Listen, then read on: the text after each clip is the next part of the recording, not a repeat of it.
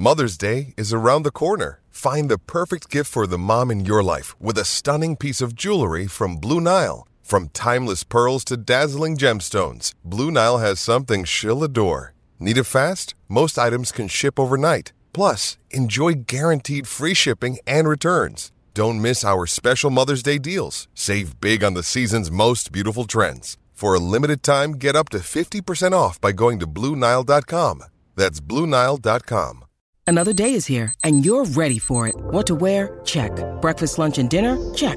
Planning for what's next and how to save for it? That's where Bank of America can help. For your financial to-dos, Bank of America has experts ready to help get you closer to your goals. Get started at one of our local financial centers or 24/7 in our mobile banking app. Find a location near you at bankofamerica.com/talktous. What would you like the power to do? Mobile banking requires downloading the app and is only available for select devices. Message and data rates may apply. Bank of America N.A., member FDIC.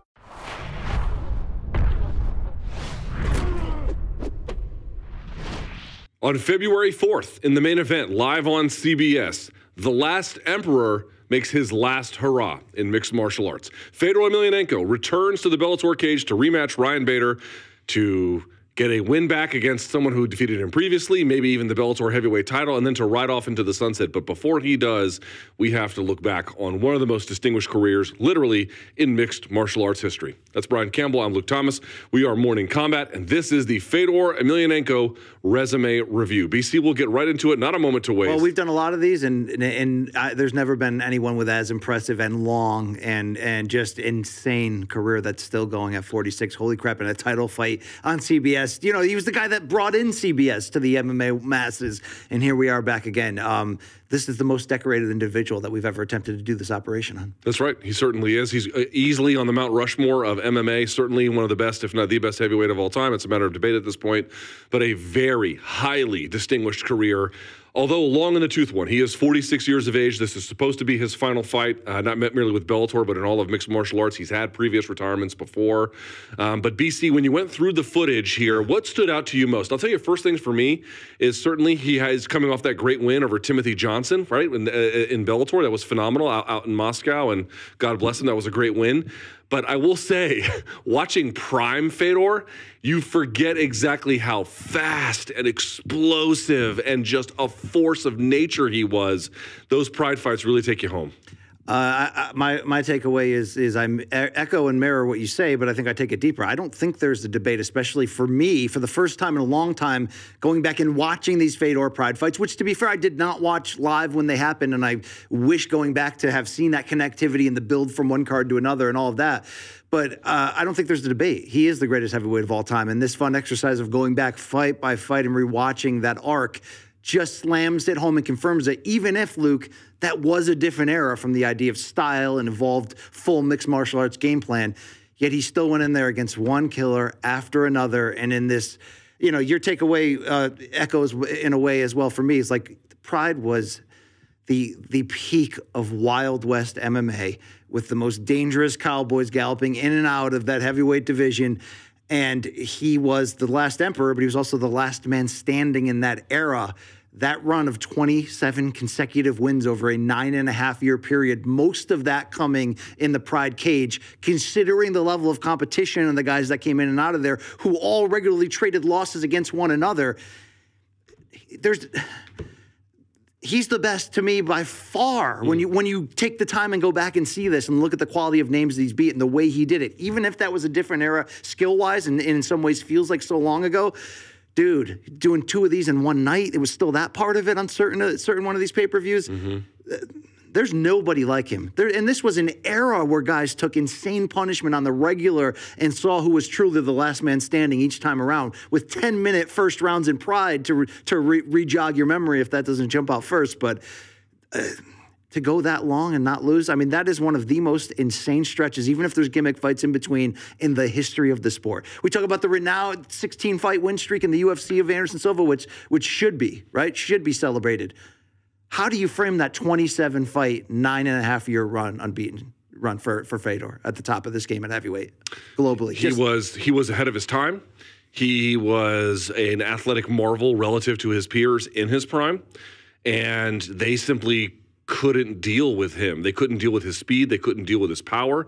He was a tactical innovator. When you go back to the first Nogueira fight, which we'll talk about in just a minute, there were just so many things he was ahead of the game on. Now, of course, he slowed down, the game caught up, and the story changed. But in that era in which he was competing in Pride from 2002 on, he was truly unstoppable. Now, the story begins a little bit earlier. Very quickly, BC, he had, I think, about 11 or so fights in Rings, an organization called Rings, which at the time was maybe the best organization on earth, or at least having one of the better tournaments on earth. He actually has one loss there to Tyoshi Kosaka, who's a Japanese legend, but that was just from a cut. In 17 seconds. Yeah, and it was just from a cut. Like, it was, he didn't really lose that contest. You could make an argument he lost to Ricardo Arona, but nevertheless, he enters that with a Pride he begins his career against Semi Schilt in June of 2002 BC. Pride 21. Semi Schilt, three-time king of Pancrase, former UFC heavyweight. Obviously, we know he's got a decorated kickboxing background as well. He's a 7-footer out of Holland. And old Fedor gave him the business. Well, dude, let's say this about Sami Schilt, who, freak of nature size, tough as balls. I mean, this fight showed you how tough as balls he is to begin with. He's traded a bunch of losses early in his transition from kickboxing to MMA, but entering particularly this Fedor fight, he was 12-1-1 in the previous 2 years with Pancrase, UFC, and Pride. The only loss having been a submission against Josh Barnett. So this, there are some freak fights thrown in here. Let's act like, that was always Dana's sort of the mounting evidence he would put against the idea that Fedor is as good as people say he is, the best fighter to never fight in the UFC. All true. But when he fought this giant, Luke, this guy come in with credentials. This guy came in with damage.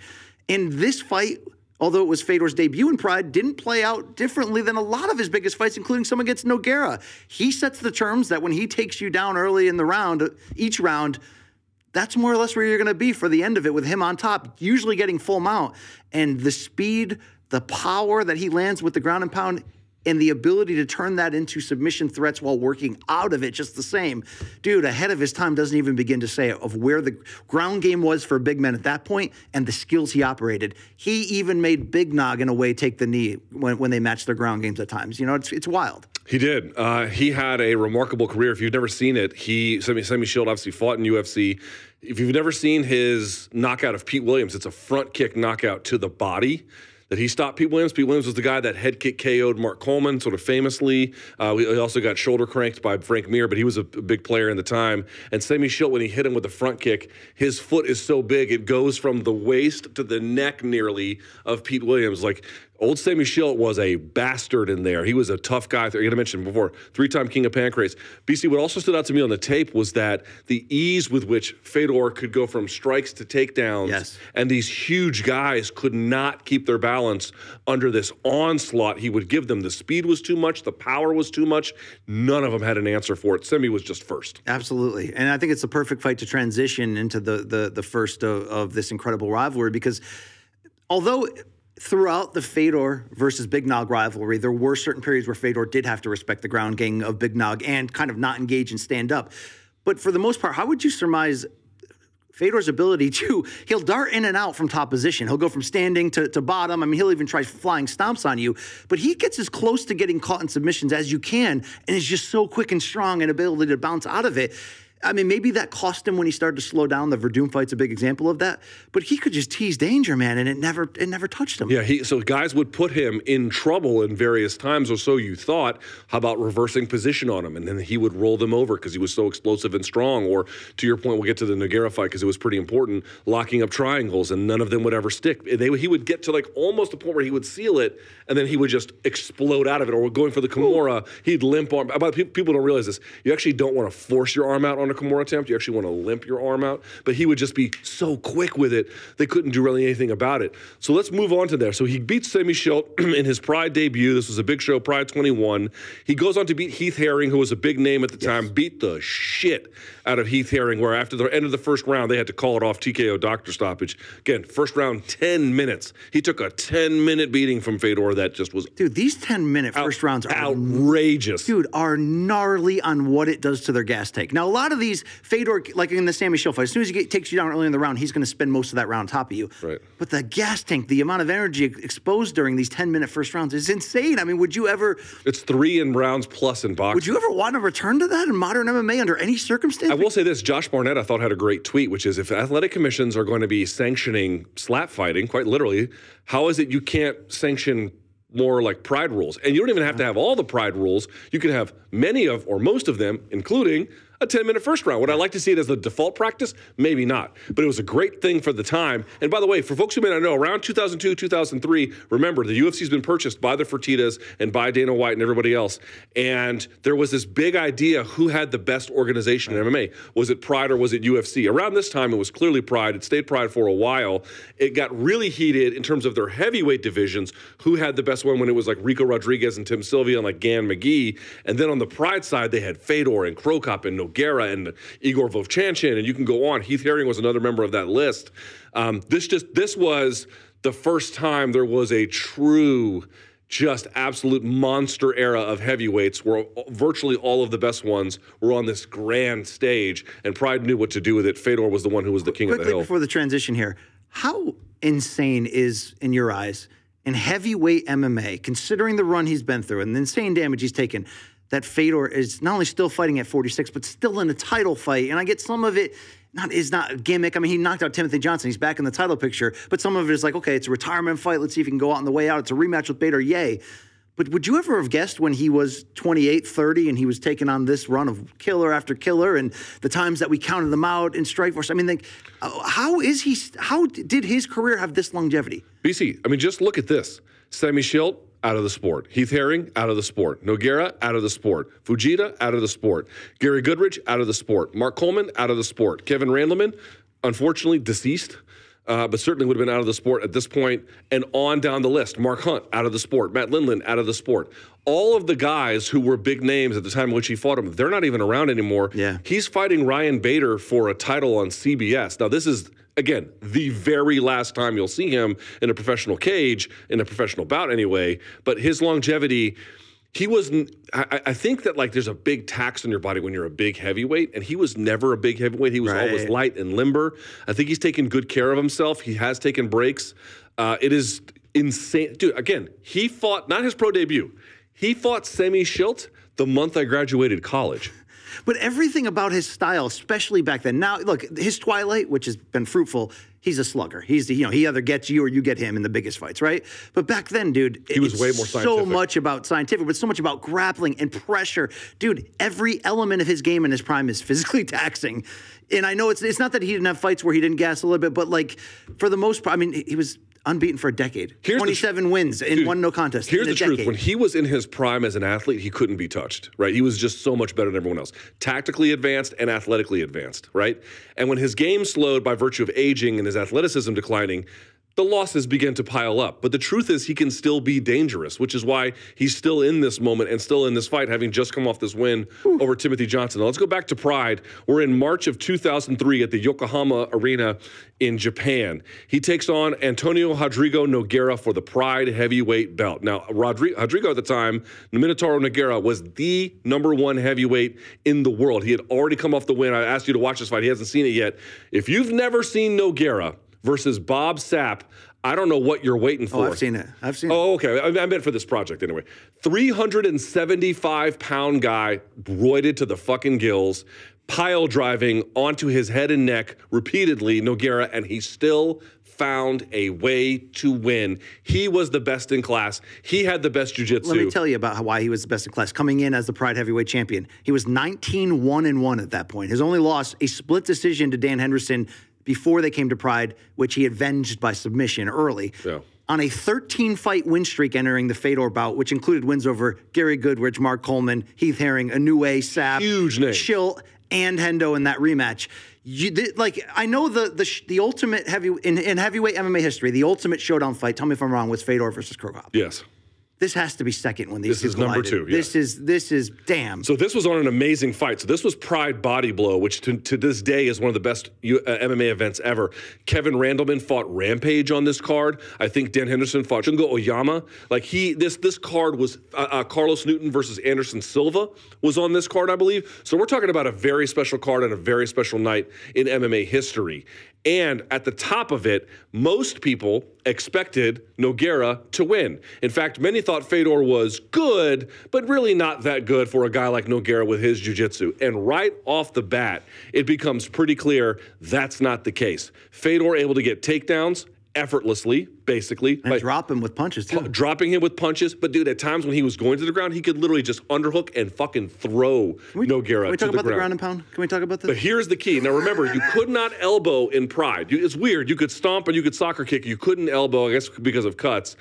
But even then, Steven Quadros was the commentator, and he said something in this fight that I thought stood the test of time, which is Fedor Emelianenko might be the hardest arm puncher in the game. BC, I think he was right at that time. Dude, this is insane ground and pound. I know everybody knows this, and this is a legendary fight, the first of this rivalry, which went to 3 fights, even if the second was shoddy in a different way. But look, I mean, we're talking about elite levels of all-time cyborgs. I don't mean Evangelista or Christian there. I mean guys with just next-level insanity, Dan Henderson, Shogun Rua level chins. Even above that are Fedor and Nog. But even though Fedor wins this fight, and this is Fedor's era, Luke Thomas, can we pour one out for the willingness Nogueira is to take insane, leaping ground and pound from the feet to the ground by Fedor, repeatedly landing with the most vile sounds of these right hands. And the announcers, Bas Rutten going, every other person that punch has ever hit is out cold. Yes. And Nog will not stop. And there was a theme that began in all these fights where the end of every round, after taking a long beating, Nogueira would finally get the reversal he needed, finally be at the point of either landing his own sick ground and pound or hooking a submission, and the time would run out on him. But when you look at the history of Nogueira's career in Pride, he beat everybody, and if they got him, for the most part, he got them right back in the rematch, except for Fedor. How great is Fedor that even Pride Big Nog, which, you know what the biggest shame here is, Luke? The biggest shame in heavyweight MMA history is not that Fedor never fought in the UFC. In my opinion, it's that Big Nog, the Pride version, didn't get to fight in the UFC because he would be considered the greatest heavyweight champion without question. I know he eventually got there. I know he was a part of big fights and he traded wins and losses at the end of his career. He did get the interim title at the UFC. Absolutely. Briefly. Let's not discount that. He beat Couture in an absolute war, or maybe it was the other way around. It was a great fight. I can't even remember. Yeah. My point is this. In his Pride prime in that run, even Barnett got him by split decision, and he won the rematch. Dan Hendo got him by split decision, and he finished him in the rematch. Fedor was the only guy he couldn't get, and he got everybody else. And this first fight was just repeatedly anything Big Nog would want to do, Fedor would make the adjustment and overpower him. His Holy explosive shit. hips. Who beats Fedor on this night? Even in today's rule set, who beats that Fedor? Not many guys. At heavyweight, I'm trying to think. Even in the evolved skill set of having a Cyril Gane who can fight like a middleweight, having an Ngannou. Even on that night, he beats Lesnar. You know what I mean? On that version of Fedor, who, by the way, I think was like 26 years old at the time, right? We're talking about 20 guys, 46 now, right? I mean, that's how old we're talking about. Dude, when he walks to the ring, Fedor, and the sweatpants and the T-shirt that doesn't match, he looks like a high school janitor's mugshot on the local news because he just got caught with like hidden cameras in the boys' bathroom or something. Like he looks like the most just off the beaten path. It's not, not even a robot, Luke. He just looks like he's in another world up here. And of course, he's an eloquent guy and he's a great ambassador of the sport, but it goes without saying that he's able to take insane punishment because Nog might have taken even more. But when these two collided, I mean, dude, is this the best heavyweight rivalry? I mean, this really is. It's not back and forth enough to be one, but But was this the best pairing of two great heavyweights at any one time? I mean, we had a Dos Santos versus Kane trilogy, which was great. We've had big fights like Verdum versus Kane. We've had Stipe versus DC 3 times, and we've had some big ass fights in Ngannou versus Stipe. This is up there. Has there ever been more talent? I'm just going to say this out flat because I've been thinking it for a long time. I think other people might think I don't think it's anything revelatory, but just to be declared, Nogueira has the best chin in MMA history. Like the best. And as great as Fedor's his chin might not even be on the same level as Big Nog's. It's just. And also I want to say this, dude. How about the Pride production values? And how well you could hear and see everything. Or the video packages. To life. Did you watch some of those video packages before these fights? They're great. You can't believe it. They have that pro wrestling hook. There's that extra level of like sensationalism to them. And it all leads to if this guy beats this guy, he fights an even better badass at the end of the video game. And it might be tonight or it might be next pay-per-view card. Dude, the connectivity of how they built these fights, man. I want to point out something in this fight, like why this was so important. Fedor is one of the first guys to show that like even when you have someone who is a very good guard player, ground and pound, scientific ground and pound beats good guard game almost every time. And that was not really known very well at the time. It was certainly known very well after this fight. The route the routes that his punches would take, the route tree, the trajectory came from unusual angles, the timing of it, the way in which he would control certain parts of the guard. He, as Quadros said during the bout, he set the blueprint on how to ground and pound a guy like Nogueira. He wrote that, and no one had done even anything close to it before, combined with what you had mentioned previously, which was outrageous submission defense. And it wasn't as if, as we mentioned, Fedor wasn't willing to put himself up to danger. He was willing to sometimes go too far over the line, but his ability to adjust to whatever anyone did that made it dangerous in the moment adjust. Do you remember in that third round of this meeting where Nog finally gets the knee bar hooked? Fedor not only spins out of it in such quick instances, ridiculous, he then goes right into a soccer kick to the chest. Yes. Like the transitions and his ability to be like, okay, you got me here, but here is... The presence of mind was nuts. Just insane. And also I want to point out something here too. Both guys were in their 20s as well. The sweep that he used, the sweep that Nogueira used on Fedor, it didn't work because Fedor was able to get it right back. It's the exact same sweep that Big Nog used on Tim Sylvia to actually claim the interim heavyweight title. It's the exact same sweep. That was the end of round one in this fight? Yes. That sequence was batshit. And remember, round one is 10 minutes. Yes. It was at the end of the 10 minutes. Just goes to show you, he used that same trick later on Sylvia, and it worked. Didn't work on Fedor. Final note, as Nog needed to be carried off the ground, he was so exhausted at the end of this fight. Yeah. Boss Rutten says, there are no words. It's unreal talking about Fedor. Dude, I wish I was... Fedor didn't really hit me until the Crow Cop fight in terms of where I really was like, oh shit, we're building to something massive. I need to take notice. I wasn't watching this fight by fight. At this point, were you in? Were you in on the storylines to build fight by fight? Yes. By 2003, yes. This was him winning the Pride Heavyweight Championship against Big Nog. This is massive. What do you remember thinking at that time that this guy might be walking into goat chip here at the beginning of this run? You couldn't have anticipated. Yeah, so I didn't think Fedor was going to win. I thought he was going to lose. And he then beat the fucking shit out of him. And I was like, oh my Lord, what is happening? And then I thought, I wasn't sure exactly what I thought after that, but the true story is once Fedor did this, he became the consensus best heavyweight in the world. There were some people who wanted to say it was whoever the UFC champion was at the time. Let me assure you, they were wrong. It was not true. This was the guy. This became clear over time, especially by the Crow Cop fight in 2004. That was the real big one. And I think he was getting pound for pound number one consideration after this fight as well. Yes, he was. He was on certain people's list. This was the big one where everyone thought, there were some people who thought he could, but more I have to go back and check the odds, but more often than not, they thought he couldn't, and he made it look easy. Now, we move along. He has another fight he takes out in your home country, Lithuania, before returning back to Pride 26, June of 2003, taking on Kazuyuki Fujita, which, by the way, is not really a big deal in the sense of who is Fujita. Fujita was like a big heavyweight name for Japan. He wasn't a very decorated fighter. BC, Quentin Rampage Jackson was also a part of the commentary booth for this. Everyone thought Fedor was just going to walk over him. And instead, what happens, Fedor gets rocked the worst he's ever been in his career and has to hang on for dear life. I didn't see this. This wasn't on our list, so you're telling me about it. So I'll add it very quickly. So he gets hit with a shot, and he has to grip up. And Stephen Quadros says famously, oh, my God, Fedor Emelianenko's in huge trouble. And he was. And he falls to his ground, and Fujita gets on top and tries to do what he does.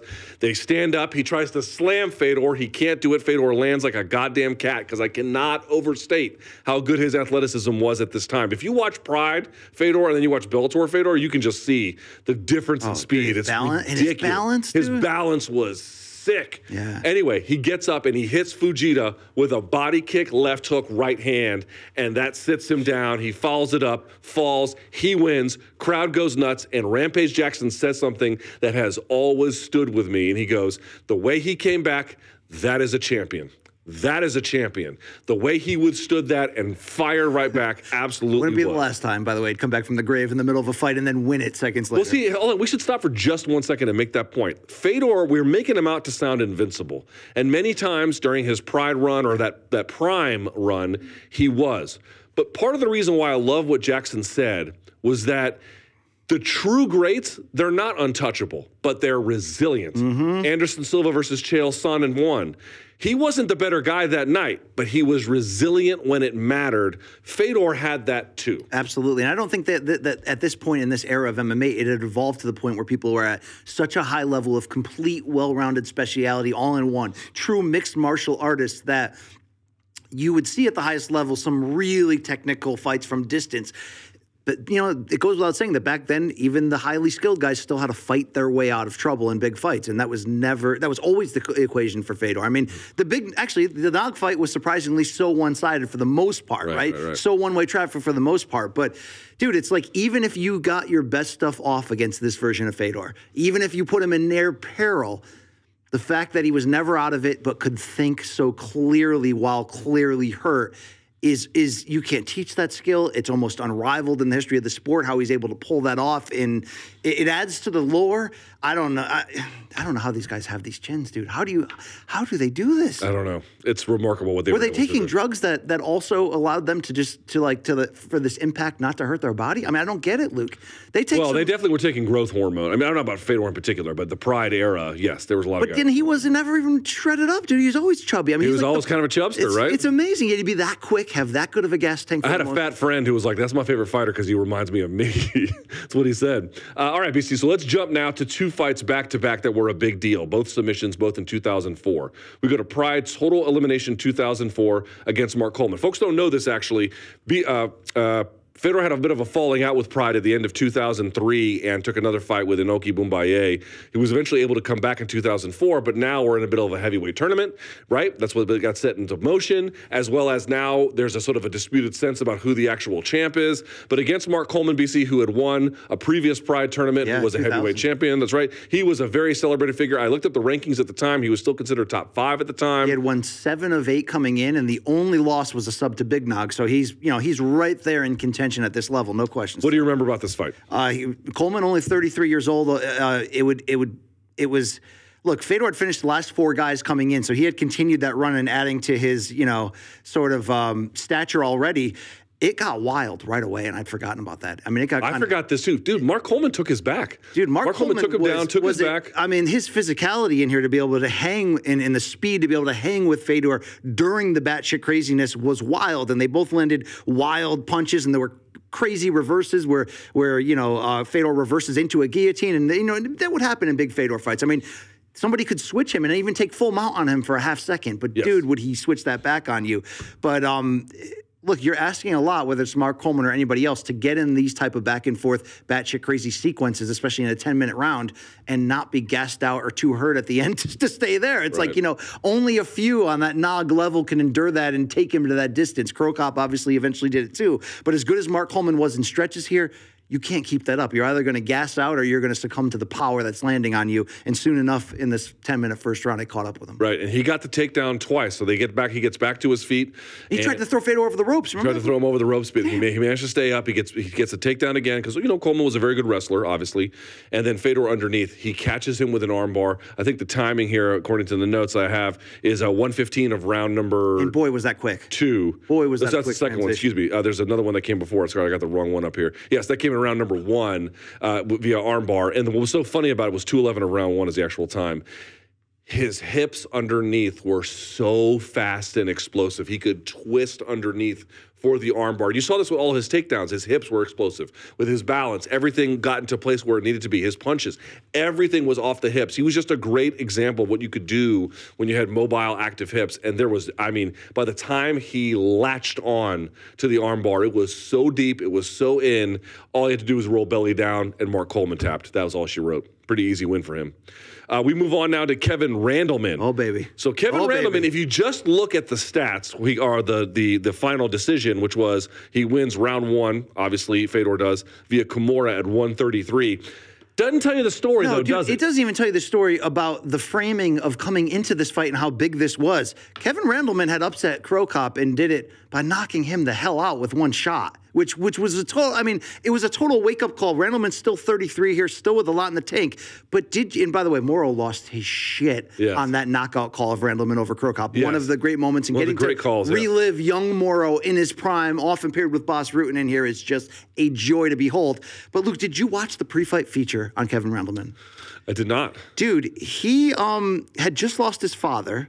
This fight was on Father's Day. He had been telling the story of how in the prior months, not just his father, but according to Randleman, multiple other family members also died.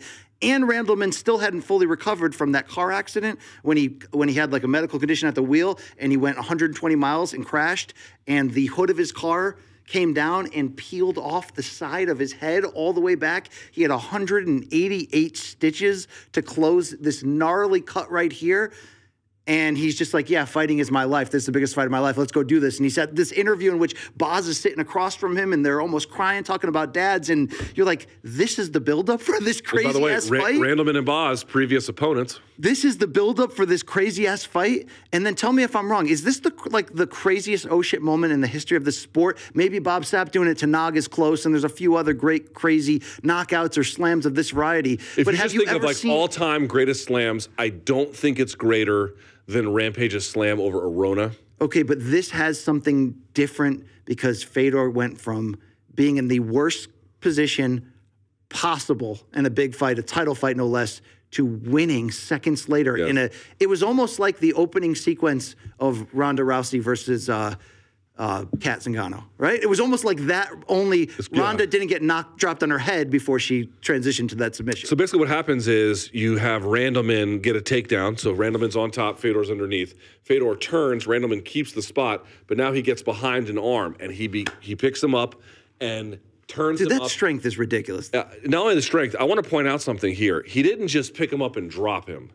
Go back and look at the replay. When Randleman picks him up, he jumps in the air, turns Fedor over, and drives him into the mat. And when he drives him into the mat, pay close attention to the feet of Kevin Randleman.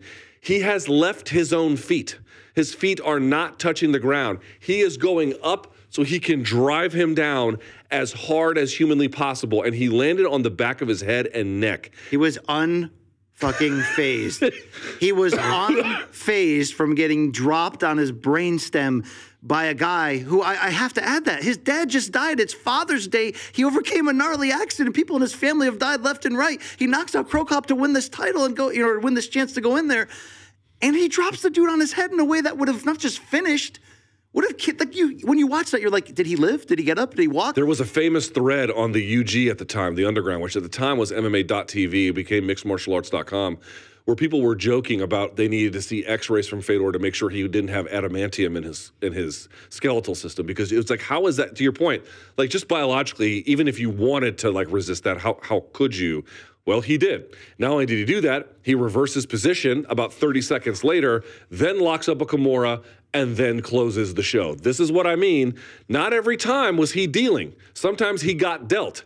It just didn't matter at this stretch of his career at all. I mean, Randleman, unfortunately, would go 2-9 the rest of his career, and I know he's no longer with us, and I love that he got the UFC Hall of Fame induction, because this guy was somebody that mattered, you know, in these early stages of heavyweight MMA. But that transition, look, I mean, it wasn't as quick as Rousey Zingano, the comparison I made, but you went from questioning if he's alive to, oh my God, he made the transition and he won. Moro's call, it's up there, right? The, oh my gosh, right on his head, oh my God. And then the subsequent reaction to that, the reversal and the submission. Fedor brought out guys willing to do things they wouldn't ordinarily or could do, and they would try it. It just, again, at that point in his career, it just didn't matter. Dude, this era will never be again, right? It'll never feel like it felt there in the prime. There were parts of early UFC, I don't mean early in 93, I mean 05, 06, where at times it still felt like this, because that was the MMA climate at the time. Gunslingers, even if you're skilled, gunslingers going out there and just going after it. You'll never find a time like this stretch of the Pride heavyweight division. I know some guys floated down to light heavyweight, whatever, but dude, this stretch, these are insane fights of all-time greats that all collided in the same organization at the same time, and it had the best rules we've ever seen, the best presentation. Like, this is it. This is it. This is what made people fall in love. If you watched Pride when it was around, you're lucky. You're lucky. I didn't watch it day by day. I caught it, those years later recaps and all that kind of stuff online. I never watched it live. I didn't even know it was, I didn't have that same access and connection at the time. I was following the bigger people in UFC, but it was a boxing stretch for me. Dude, this is, I want to go back, get a lot of Delta 8s and just rewatch the entire thing in order, year by year, card after card. You might be asking, what's the significance of beating Kevin Randleman all the way back in 2004? Kevin Randleman was a top 5 opponent back then.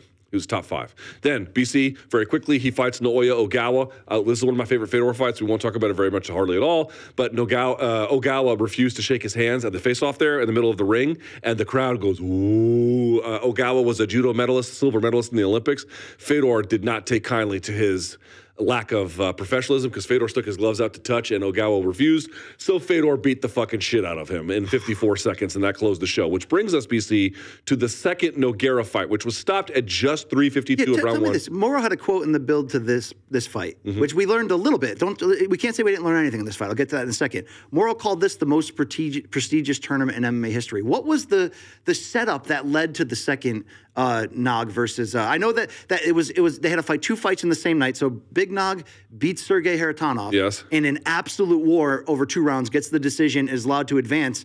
And who did Fedor beat that night? He beat Ogawa.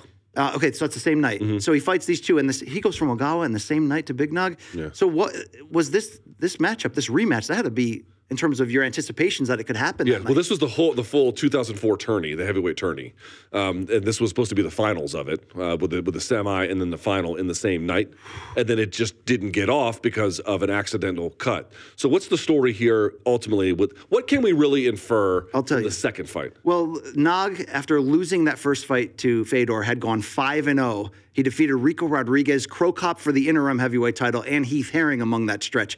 But I think, Luke, it wouldn't fully be taught to us until the third fight, but Nog figured out how to be dangerous on the ground to dissuade Fedor from controlling him in top position for the whole round. If you look back at the first fight, except for the final sequences of each round, when Big Nog would finally make a transition on the ground, right away in the second fight, and this led into the third fight, Luke, because the second fight was stopped when Fedor got that vicious cut. And dude, has there ever been a grosser cut? Has there been a wider, grosser cut that you've ever seen than the one on Fedor? I've seen some pretty gross ones. Damn. It's up there. Would you agree that the second fight at least showed us the tease that we'd see in the third, that Fedor no longer wanted to be down there full time with him? Fedor was now willing to leg kick while standing while Nog was on the ground. Nog would always pull guard in some of these situations, get touched with a punch and pull guard.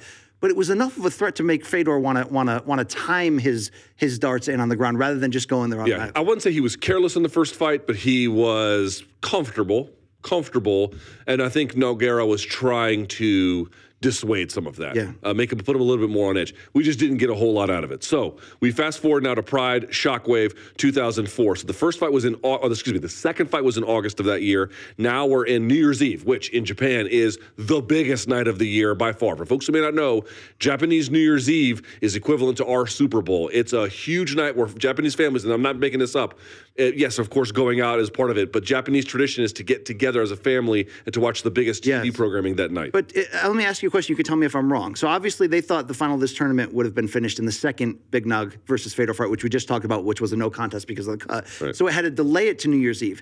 Typically, would you say Fedor would fight more attraction fights on New Year's Eve before this, or is that not true? I'm not sure if that was actually, I'd have to go back and look. I think he fought Yuji Nagata, which was the Inaki fight when he had the falling out with Pride back in 2003, but in general, I'm not sure how true. Okay, so how big was this? New Year's Eve 2004, Pride Shockwave here, the third fight, Big Nog versus Fedor. What do you remember about that? That there's the stakes, the anticipation, the feel? 40,000 people in attendance. I didn't have as much trepidation about Fedor winning, but I wanted to see how he got it done. How does he actually pull this off? Because this is technically a unification, this third one, because Big Nog had beaten Cro Cop for the belt, for the interim title. Excuse me, the interim title. Correct. Why was there a need for an interim title? Because Fedor had the falling out in the end of 2003 with Pride, took the one fight and with Inaki, and then he came back, but then that's when they set the tournament in, and then he still claimed he was the actual heavyweight champion, but they had awarded the interim, and so blah, blah, blah. So this was also a title unification. 40,000 people in Japan. Obviously mentioned Mauro Ranallo, Bas Rutten on the call, and BC. But no, Mauro Ranallo, Bas Rutten, and Randy Couture on the yes, call. I forgot, yes. That's my favorite team of all time, and I know they didn't do it a lot, but to see them come together here and knowing that Randy wanted to be a future Fedor opponent and the way that he was talking about both.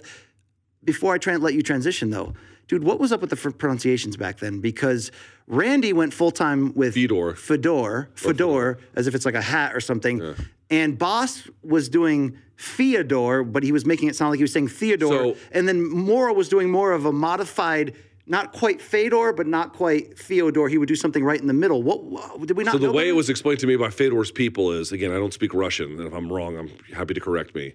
My understanding is the proper pronunciation is something more along the lines of Fyodor, like a Fyodor, rather than Fee or Fey, Fyodor. So you can get all kinds of weird varieties as a consequence. And again, he had risen to prominence, but I think that MMA was growing. In many ways, The Ultimate Fighter was being shot around this time, or not far from this time. But MMA was growing at least a little bit. And the Japanese, for folks who were in on it, this was still, some of it was somewhat new or, just not fully explained. And so people were making some of these kinds of errors. But BC, here's what I took from this fight. Fedor wins it, and he wins it relatively convincingly. In fact, by the third round. I would say the third round of this fight reminded me of most of the rounds of the first fight. Right? By that point, Nogueira had settled into, I'm not saying he had given up, but he just didn't have any other answer at this point. Fedor was doing ground and pound in this fight, but as you noticed, much more selective about it, using stomps and soccer kicks at times. And almost dancing. He'd kick the calf while Nog was on his back and was making Nog come to him. There's a lot of stand-ups. And if you notice, Fedor's boxing from the outside. Not a traditional boxing sense where you're using the jab to build. It was more of like lead right hands. Yes. But his ability, once he had he would use the first 10 minutes of round one to do batshit crazy things and wear you out. There's a sequence in round one in this trilogy bout where Fedor, through this gnarly combo, he hits a right hand into a takedown attempt. Yes, and as soon and then as a soccer kick. Pulls guard, he plays it into a soccer kick and just fluid transition, which is crazy. But if his opponent survived the first round, Fedor would start to snipe more from the outside. And in this fight particularly, dude, he was just still so quick. We know what he can do in terms of taking you down and ground and pound, but he can also own distance and be there and not be there for the counter shot, dude. Yes. Fedor at this level, at this time in the evolution of the sport, was so masterful. It's ridiculous. Dude, he did it again. Well, also, Nog had a couple scares, a couple near submission attempts normally at the end of the rounds. But, dude, he beat him twice. I mean, this is the only guy that could do this to Nog at this point. And Nogueira did get a takedown at the end of the first 10-minute round, but it was not much to really do with it. It was very close to the end of the round. BC, this is what I took from it. Not only did Fedor make some adjustments about where he played the fight, but also, he beat Nogueira standing. He beat Nogueira on the ground. He beat Nogueira with the wrestling. He beat Nogueira basically everywhere. Like, Nogueira couldn't say, well, the first fight you could say, well, he beat me on the ground. Let's see how we do stand-up. Because remember, at this time, Big Nog was training with the Cuban boxing national team. Yes. Right? So he was really trying to work on his hands for this fight. It didn't matter. It didn't change the equation at all. It was not quite the beatdown that the first fight was. That is true. Nogueira, I thought, took some big shots, but not nearly as many as the first one.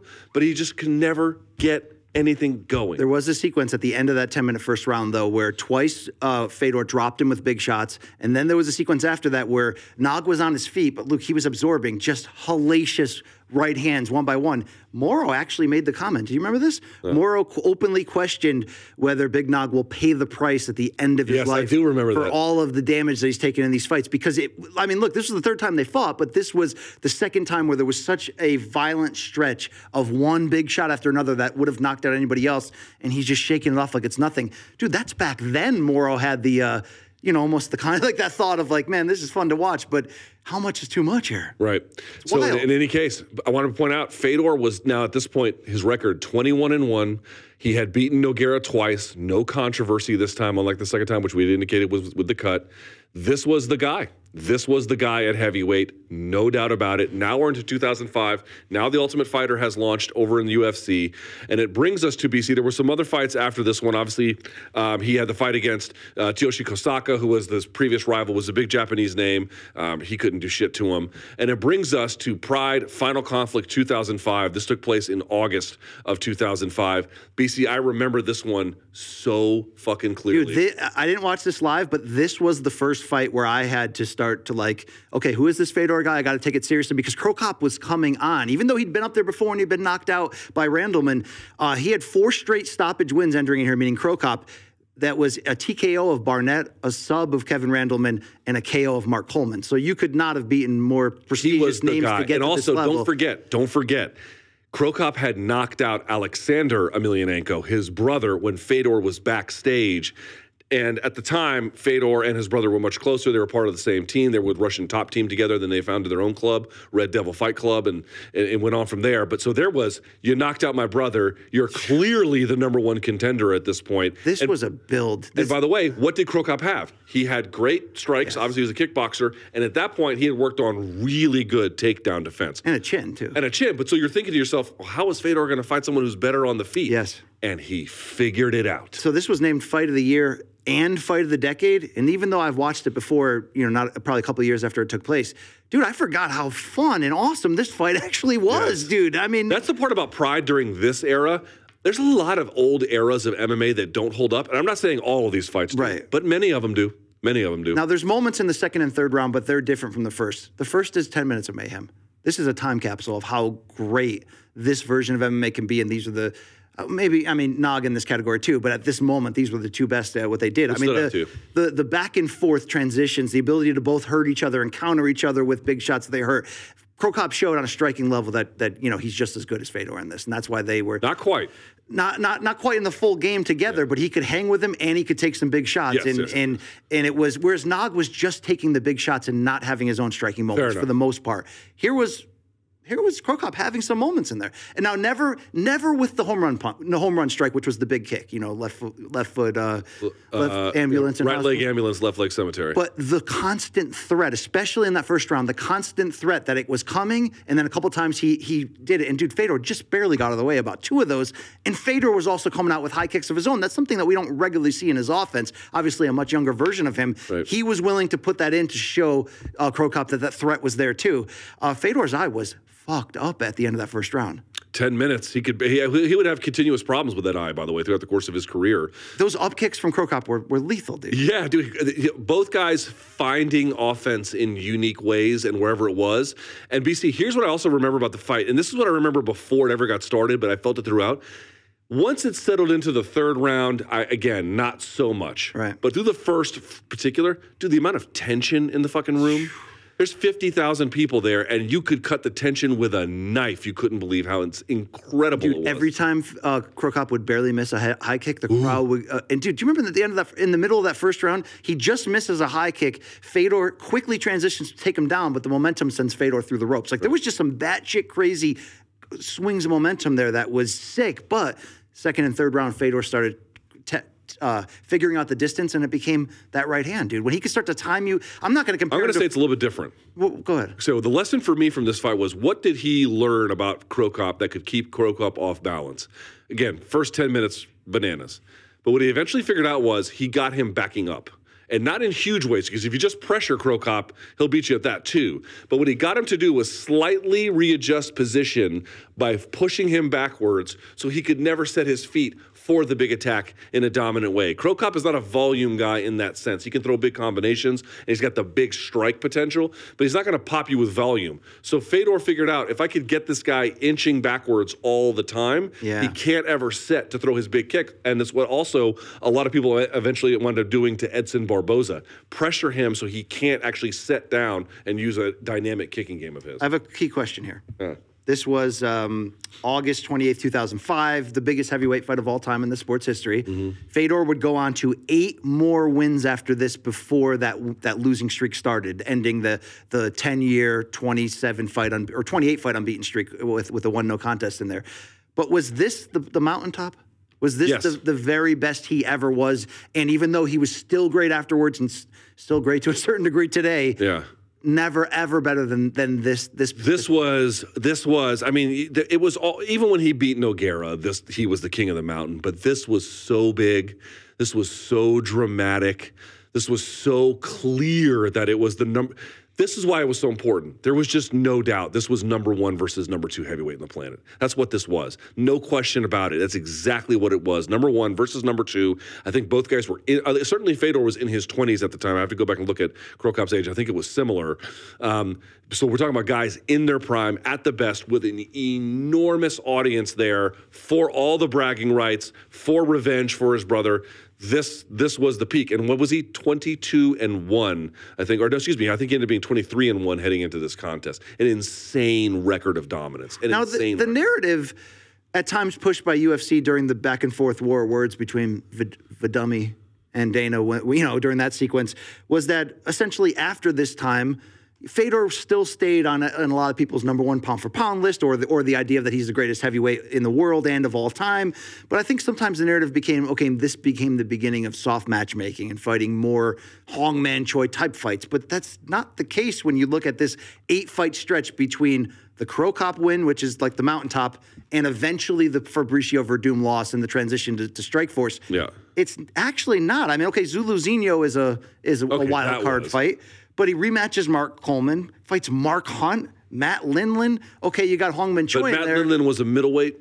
All right, I hear what you're saying there. And also, the famous thing in the Matt Lindland fight was Fedor grabbed the ropes on a takedown. So would you say, though, that was the beginning of a stretch of soft matchmaking for sure? So, I mean, you got to remember, during this era,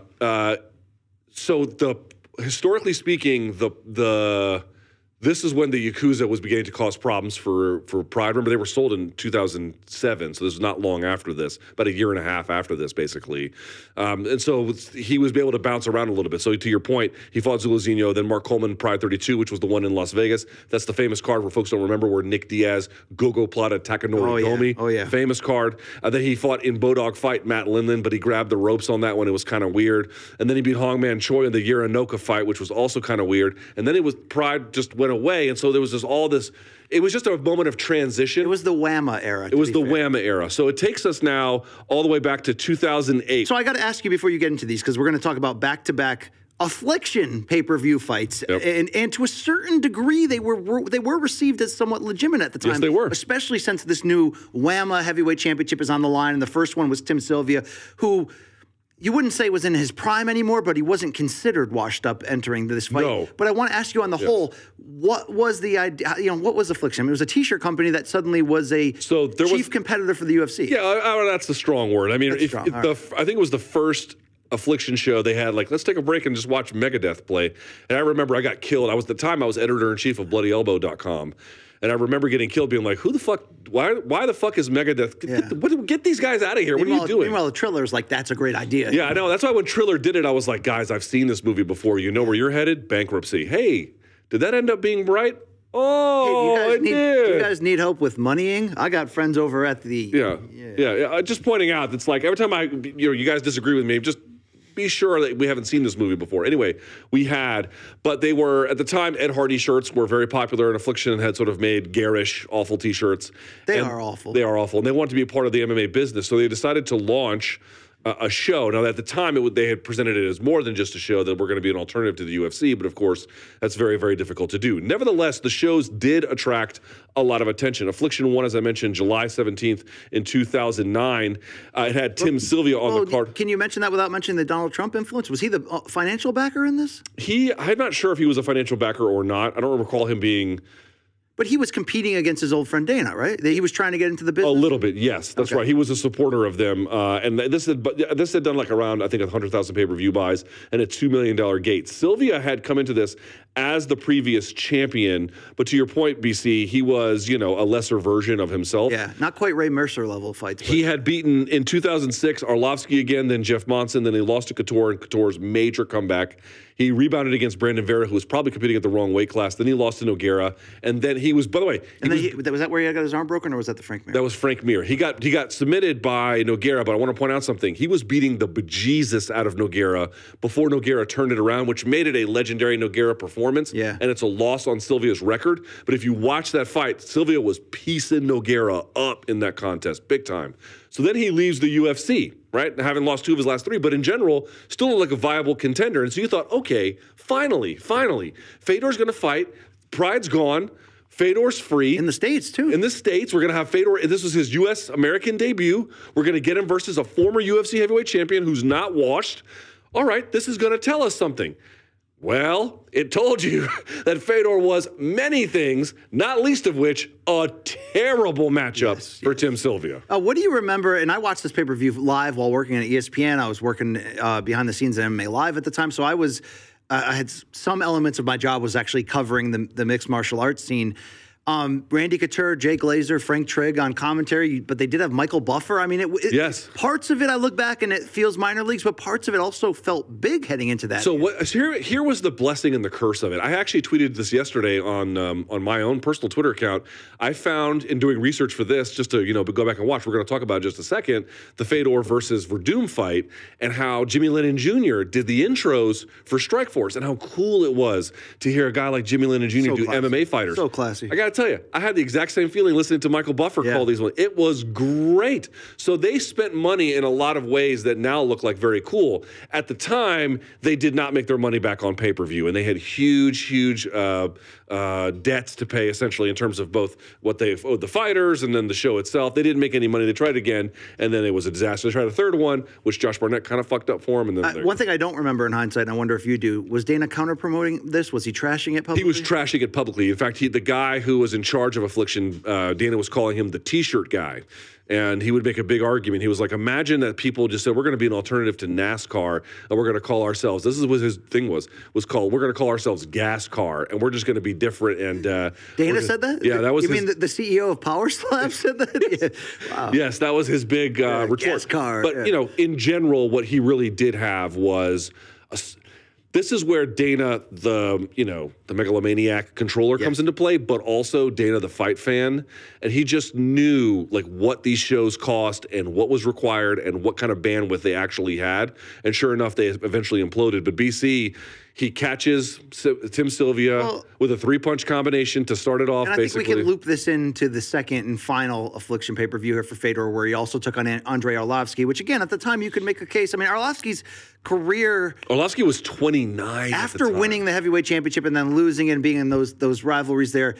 I mean, there were some peaks and valleys. So it's hard to remember, of course, exactly what we were thinking of him at this time. But those are both credible fights. But was it the fact that Fedor mopped up on them so easily? Do you think that almost hurt his standing? Like, these two fights, in a way, can say, okay, here's two guys from the UFC that Fedor gets to fight in the States. So it could justify those that stand on the line that say, no, Fedor is the best heavyweight, even though he hasn't fought in the UFC. Obviously, by this point, the UFC has passed out Pride and even he's competing with Strikeforce, but you get my point here. He almost beat him too easily, where it almost made those opponents look like they were no longer ready for prime time. Well, yes and no. Sylvia, yes. I mean, Sylvia just got completely mowed down. The story for me for Arlovsky, it's interesting, is Arlovsky was landing the right hand several times. He fought well, yeah. And push-kicked Fedor into the ropes.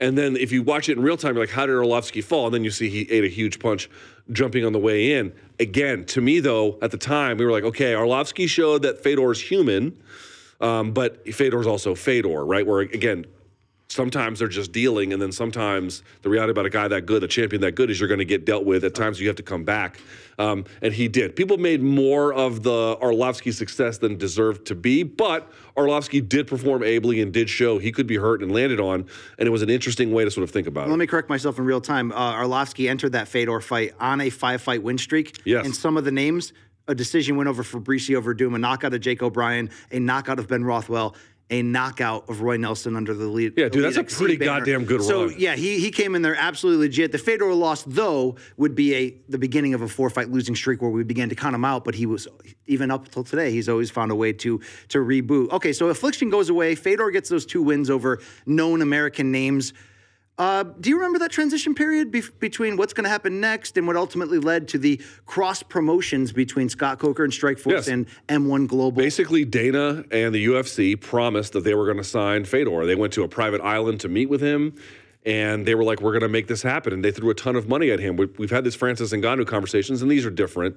I just don't think Fedor liked Dana White as a person. Yes. Or at a bare minimum, just didn't like the way he did business, which was very American, hard-nosed, in-your-face. We'll pay you a lot of money, but, we run the show, and you're here with us. And he just... I mean, the UFC was never going to co-promote with K1 like Coker was willing to... M1. Like Coker was willing to do in order to make that happen. That's right. They were never going to let that happen. And by the way, it was successful. They ended up on CBS, and doing 5.4 million peak viewers against Brett Rogers, which we'll get to in a second. But... I get it. If that was the point of no return in the negotiations for UFC, I get why it didn't happen. You wish it could have happened. It is the heavyweight fight that got away. Maybe Jones and Ngannou will become that as well. But as it stands in your memory banks at this point, who would have won, Randy or Fedor, if they fought right here after Fedor had gotten out of Pride The unbeaten streak's still alive. He just knocked out the 2 best heavyweights he could face in Affliction. Who wins, Randy versus Fedor, right here, right now in 2009? Probably Fedor, but that's very hard to say. Very hard to say, because I could see him, especially in the cage, getting trapped and getting beat up on. In fact, that would happen in 2011. I was actually at that fight. Yeah. So let's move on. Well, did you see any signs? Because we're going to move on into his Strikeforce run, which is the beginning of human Fedor, right? Yes. So did you see any signs before the Brett Rogers fight that he was human fight. again? The Arlovsky fight was the one where folks were beginning to say, again, Fedor pulled it out with Fedor tricks. But the fact that he was getting touched up as easily as he was by Arlovsky made people go, that's interesting. And then, of course, they had this big attempt by the UFC to sign him. It doesn't work. Strikeforce has this huge press release. I'll never forget getting it. I was actually taking a shower, and I looked at my phone. I was like, holy fucking shit. This is, no, sorry. I had gotten out and checked my laptop. And then I told my wife we actually couldn't go to a family thing because I had to cover the news. Anyway, so he ends up fighting Brett Rogers on CBS in the main event, and he wins in just the second round. But BC, the first punch from old Brett Rogers, it breaks Fedor's nose and bloodies him up. It's a jab. It's a counter jab. It's a jab. What do you remember from this bout? I remember thinking the beginning of, oh my God, is Fedor human? But what I didn't remember in hindsight, I always remember, because I watched it live, it was a monster deal. Dude, it peaked 5.4 million viewers on CBS. I mean, this was as big of a, at that moment in time with this, where TV was in ratings and expectations, this was big. Fedor was a 6-1 favorite coming in. Brett Rogers was 10-0, but when they made this matchup, we were like, oh, Rogers is a puncher. This could be fun. But I remember distinctively thinking, dude, Rogers is going to be out of his element in this fight, skill for skill. Like, he's probably going to gas out. He's going to get handled. To some degree, that still happened. I still can't believe what happened and the lead-up happened, which is that counter jab early busts Fedor's nose open and becomes a problem with his breathing. And also, dude, we have to give Brett Rogers credit. Now, his career would kind of begin to slowly unravel along with his personal life after this fight. This is certainly his mountaintop moment in terms of being in as big of a fight. But, dude, he showed out the best he could. Yes. He was not remotely afraid of the aura of Fedor, which, dude, it happens to a lot of people. And whether it was their transitions on the ground or him getting out of submission attempts or him just standing up and being physical along the cage, dude, there were a couple moments of his Fedor in over his head here against just a hungry guy that maybe he didn't anticipate. I thought that folks kind of exaggerated a little bit of his weaknesses, but I thought that, one of the things that really began to, this was the first time I had thought Fedor really athletically slowed down. He wasn't the biggest heavyweight, but by virtue of his explosivity and he was strong and his speed, he could just kind of manipulate guys and move them around. And it didn't work against Brett Rogers. He was way too strong. Yes. And it's one sequence that's really the highlight clip for Rogers, but when he landed about 4 straight clean punches. It reminded me of Fedor on Nogueira from their first fight, where he was bopping the head back. Reminded me of Silva on Fedor coming up here, too. But, he actually got out of an armbar attempt, too. So that was that was the beginning of thinking, dude, it's kind of caught up with Fedor. Because Rogers, I gave credit for being that ballsy, but you didn't think he's world-class at that point, correct? You thought he was tough. He was 10-0 with 10 first-round KOs. I'm not trying to say, but it wasn't the same as Shane. And by the way, I think I believe he had beaten Arlovsky on the way to that point. Correct. He had knocked him out inside of a round. 22 seconds. Yeah. Right. So you were like, okay, but that was like one of Arlovsky's like really bad moments in his career. He since rebounded obviously quite well. But this was the first time I did see him athletically not quite have the same.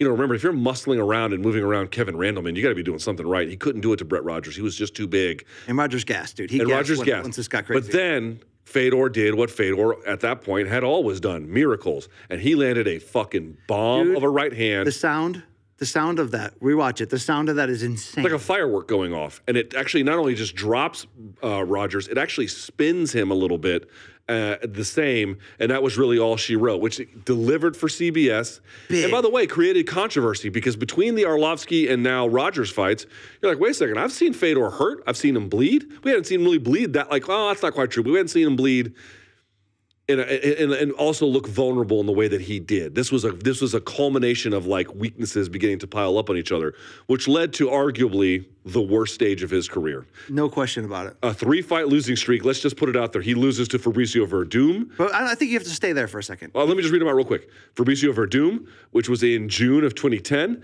Then in, February of 2011, he lost to Antonio Silva. By the way, he got stopped in that one. And then he got stopped by Dan Henderson in July July of that year. Go ahead. I don't think you can go that fast because not only was the Silva the announcement of the Strikeforce Grand Prix, which having Overeem and Verdum under the banner along with Fedor was a legitimate idea of we are competing with the UFC. There was a damn video game by EA Sports, right? Yes. That Strikeforce, like I remember wanting that so badly.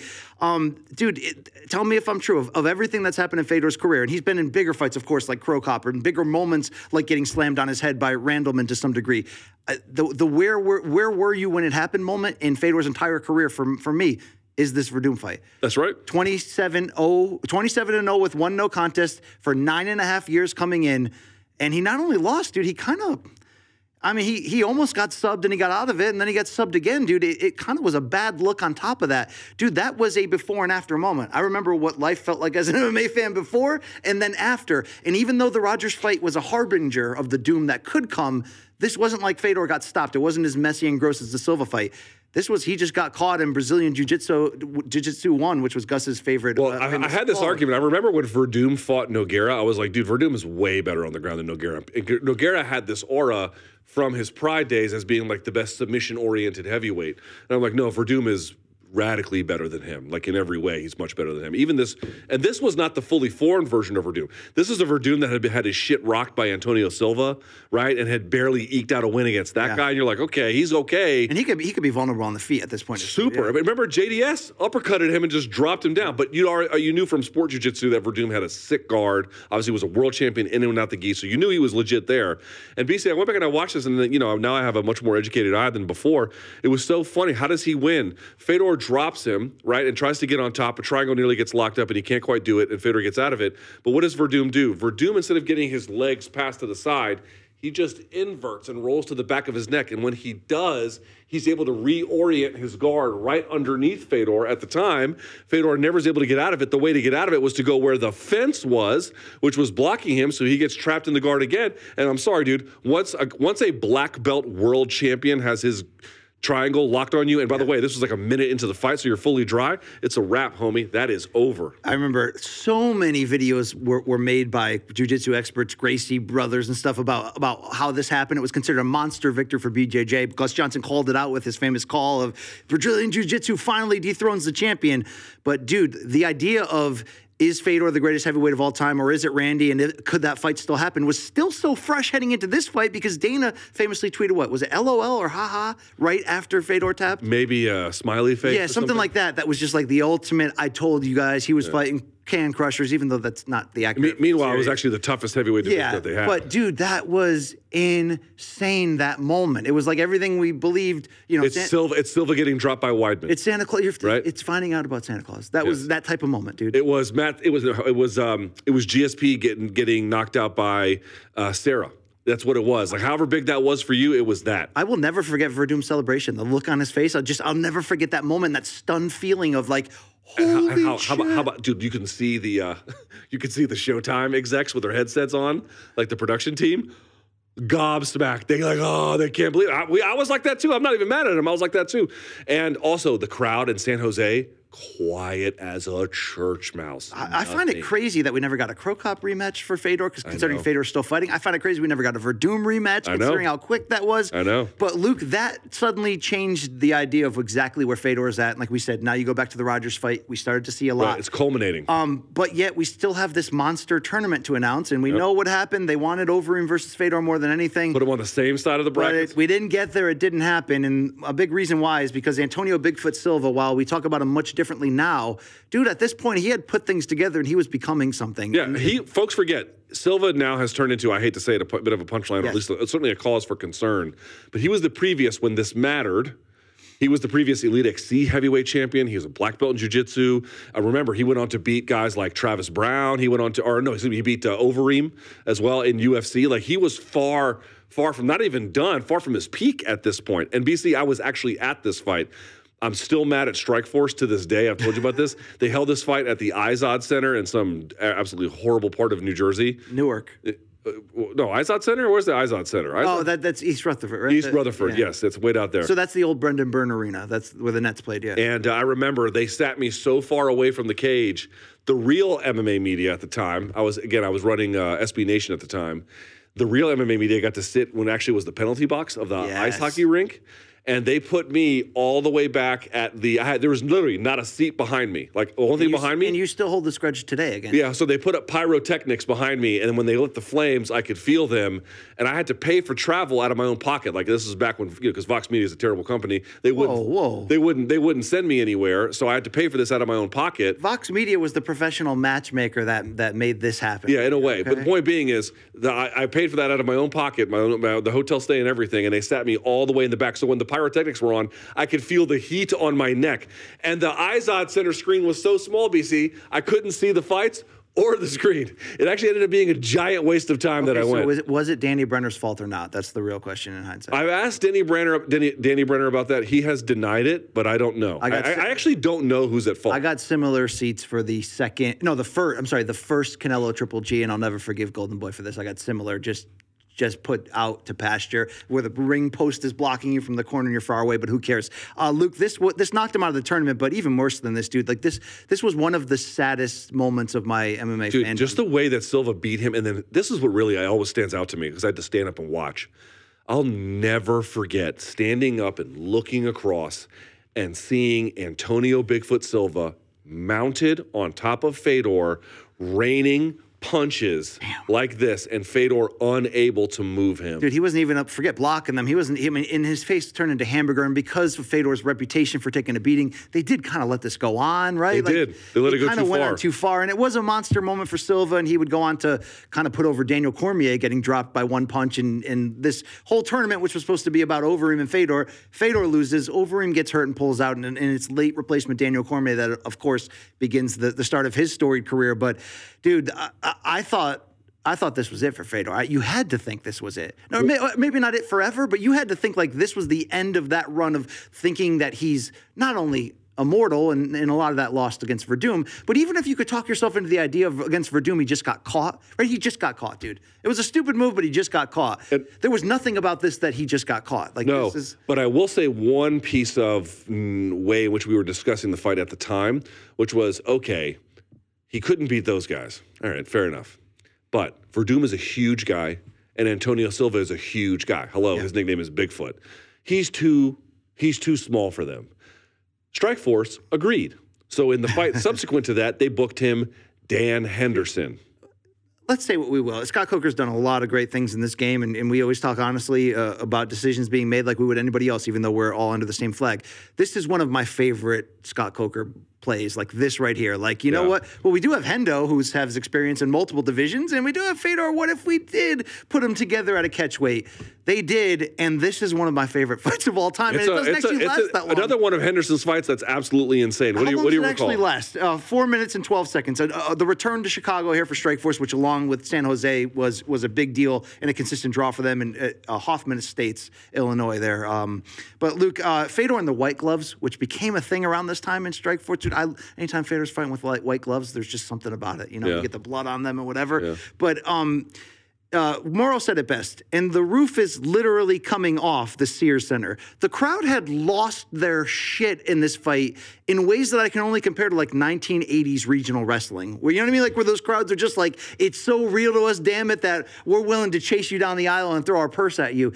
Because this fight was insanity of go for broke punches because they were both stunned early. And Hendo was always great where if you hurt him big time, like Fedor, he was always had an ability to keep his head and still land intelligent hammer shots. But they both went into full-on crazy video game caveman mode, and it never got off of that. No.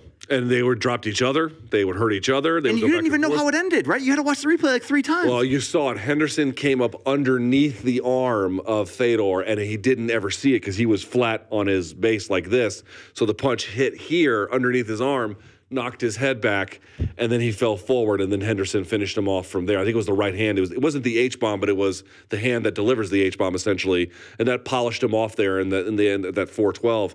And I got to tell you, BC, when he had lost 3 in a row at that point, again, 2 to very big, large heavyweights, but then to Dan Henderson, who was a middleweight in certain ways, you were like, this might be the end of Fedor. This might be the end. What does that win mean for Dan Henderson's career? He's got so many great wins. Unfortunately, he never got to win the UFC title. He's one of the best to never have done that. But, like, Is that win just a crazy fight that he happened to win, or do you look at that as one of his biggest accomplishments? One of his biggest accomplishments. Hendo was part of a gunslinger era, and he was one of the sort of quintessential gunslingers for that era. He got better over time. He polished off his weapons and got slicker over time as well. But he just always had a major punching advantage and a willingness to take on big challenges. And yeah, he would spectacularly lose sometimes. But dude, when he won, my God, it was thunderous every time. So Morrow said this was the H-bomb against the F-bomb. I like that. And by the way, come on, that's an awesome call. And then Dan Henderson was able to parlay this, by the way, even though he got worked over by Jake Shields, he was able to parlay this to return to the UFC. There it is. He'd actually go back and then later have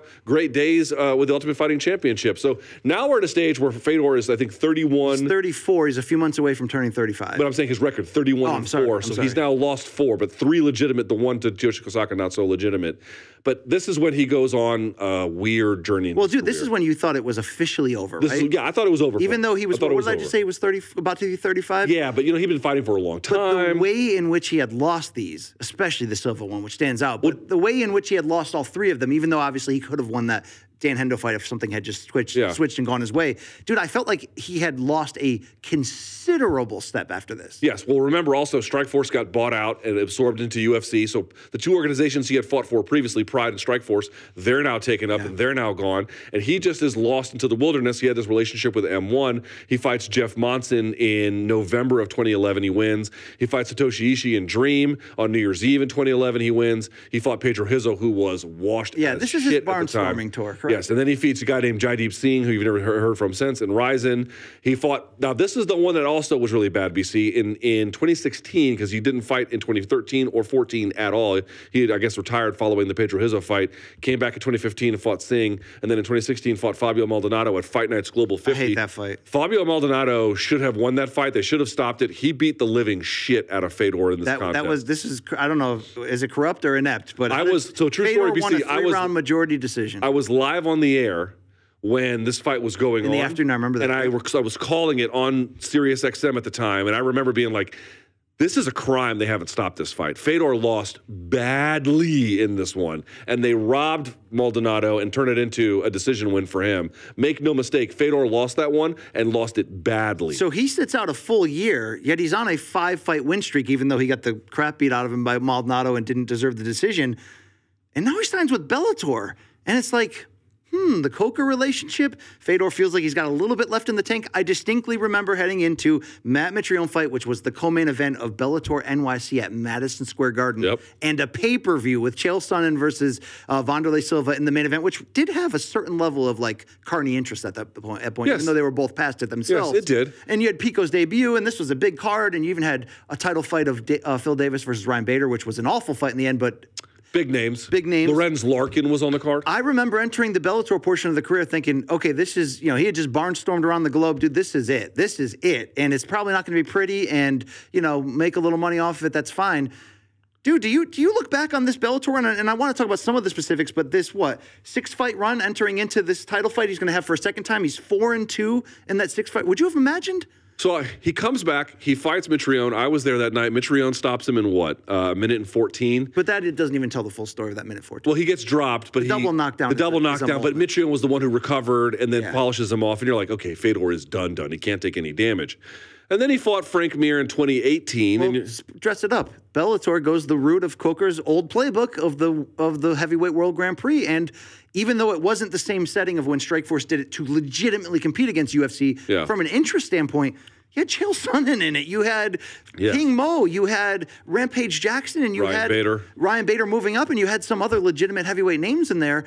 And, dude, this was like a revival tour in the end for Fedor, correct? Sort of. So he beats Frank Mir in round 1 with a nice shot that Frank Mir doesn't see coming, a left hand as he gets him to overcommit positionally, and it greets him here. That was really nice. Then Chael Sonnen, he, not a great fight for Chael. Let's just be honest about that. He was kind of floundering all over the place before Fedor basically shut the lights out and with ground and pound. And then he fights Ryan Bader. Now, Ryan Bader polishes him off in 35 seconds. You're like, okay, Fedor still got a little bit of punching power. He still got a little bit of speed. He can beat some of these older guys. He shouldn't be fighting any of the younger guys. Right. Anymore. That again, it felt like another moment where it's like, okay, I've seen enough. Fedor's great, but that's probably it. 35 seconds. It was the best version of a refurbished Ryan Bader, who figured out, really, I think, maybe his best weight class, right? Heavyweight at that time. You know, he goes back to light heavyweight, and Vadim Nemkov sends him packing. And that left hook he was using to win each step of the tournament, and he got King Mo out of there with it. Yep. And he beat the shit out of Matt Mitrione. Out-wrestled him the whole King way. Mo, and then polished off Fedor. But I don't remember feeling like, okay, like,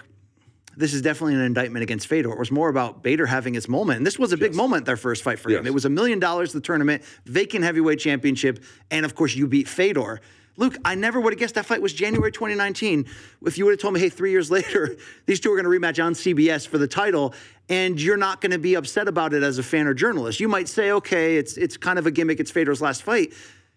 But, dude, he can win this. And if anything, his two other fights, now the Rampage Jackson fight in Japan. The Rampage fight is meaningless. I mean, Rampage was crazy fat. Let's just say it. Rampage looked like one of us. I mean, that was just a terrible. What did we expect when Fedor, on October 23rd, 2021, went to Moscow for what we thought was his last fight, a Bellator fight, Timothy Johnson?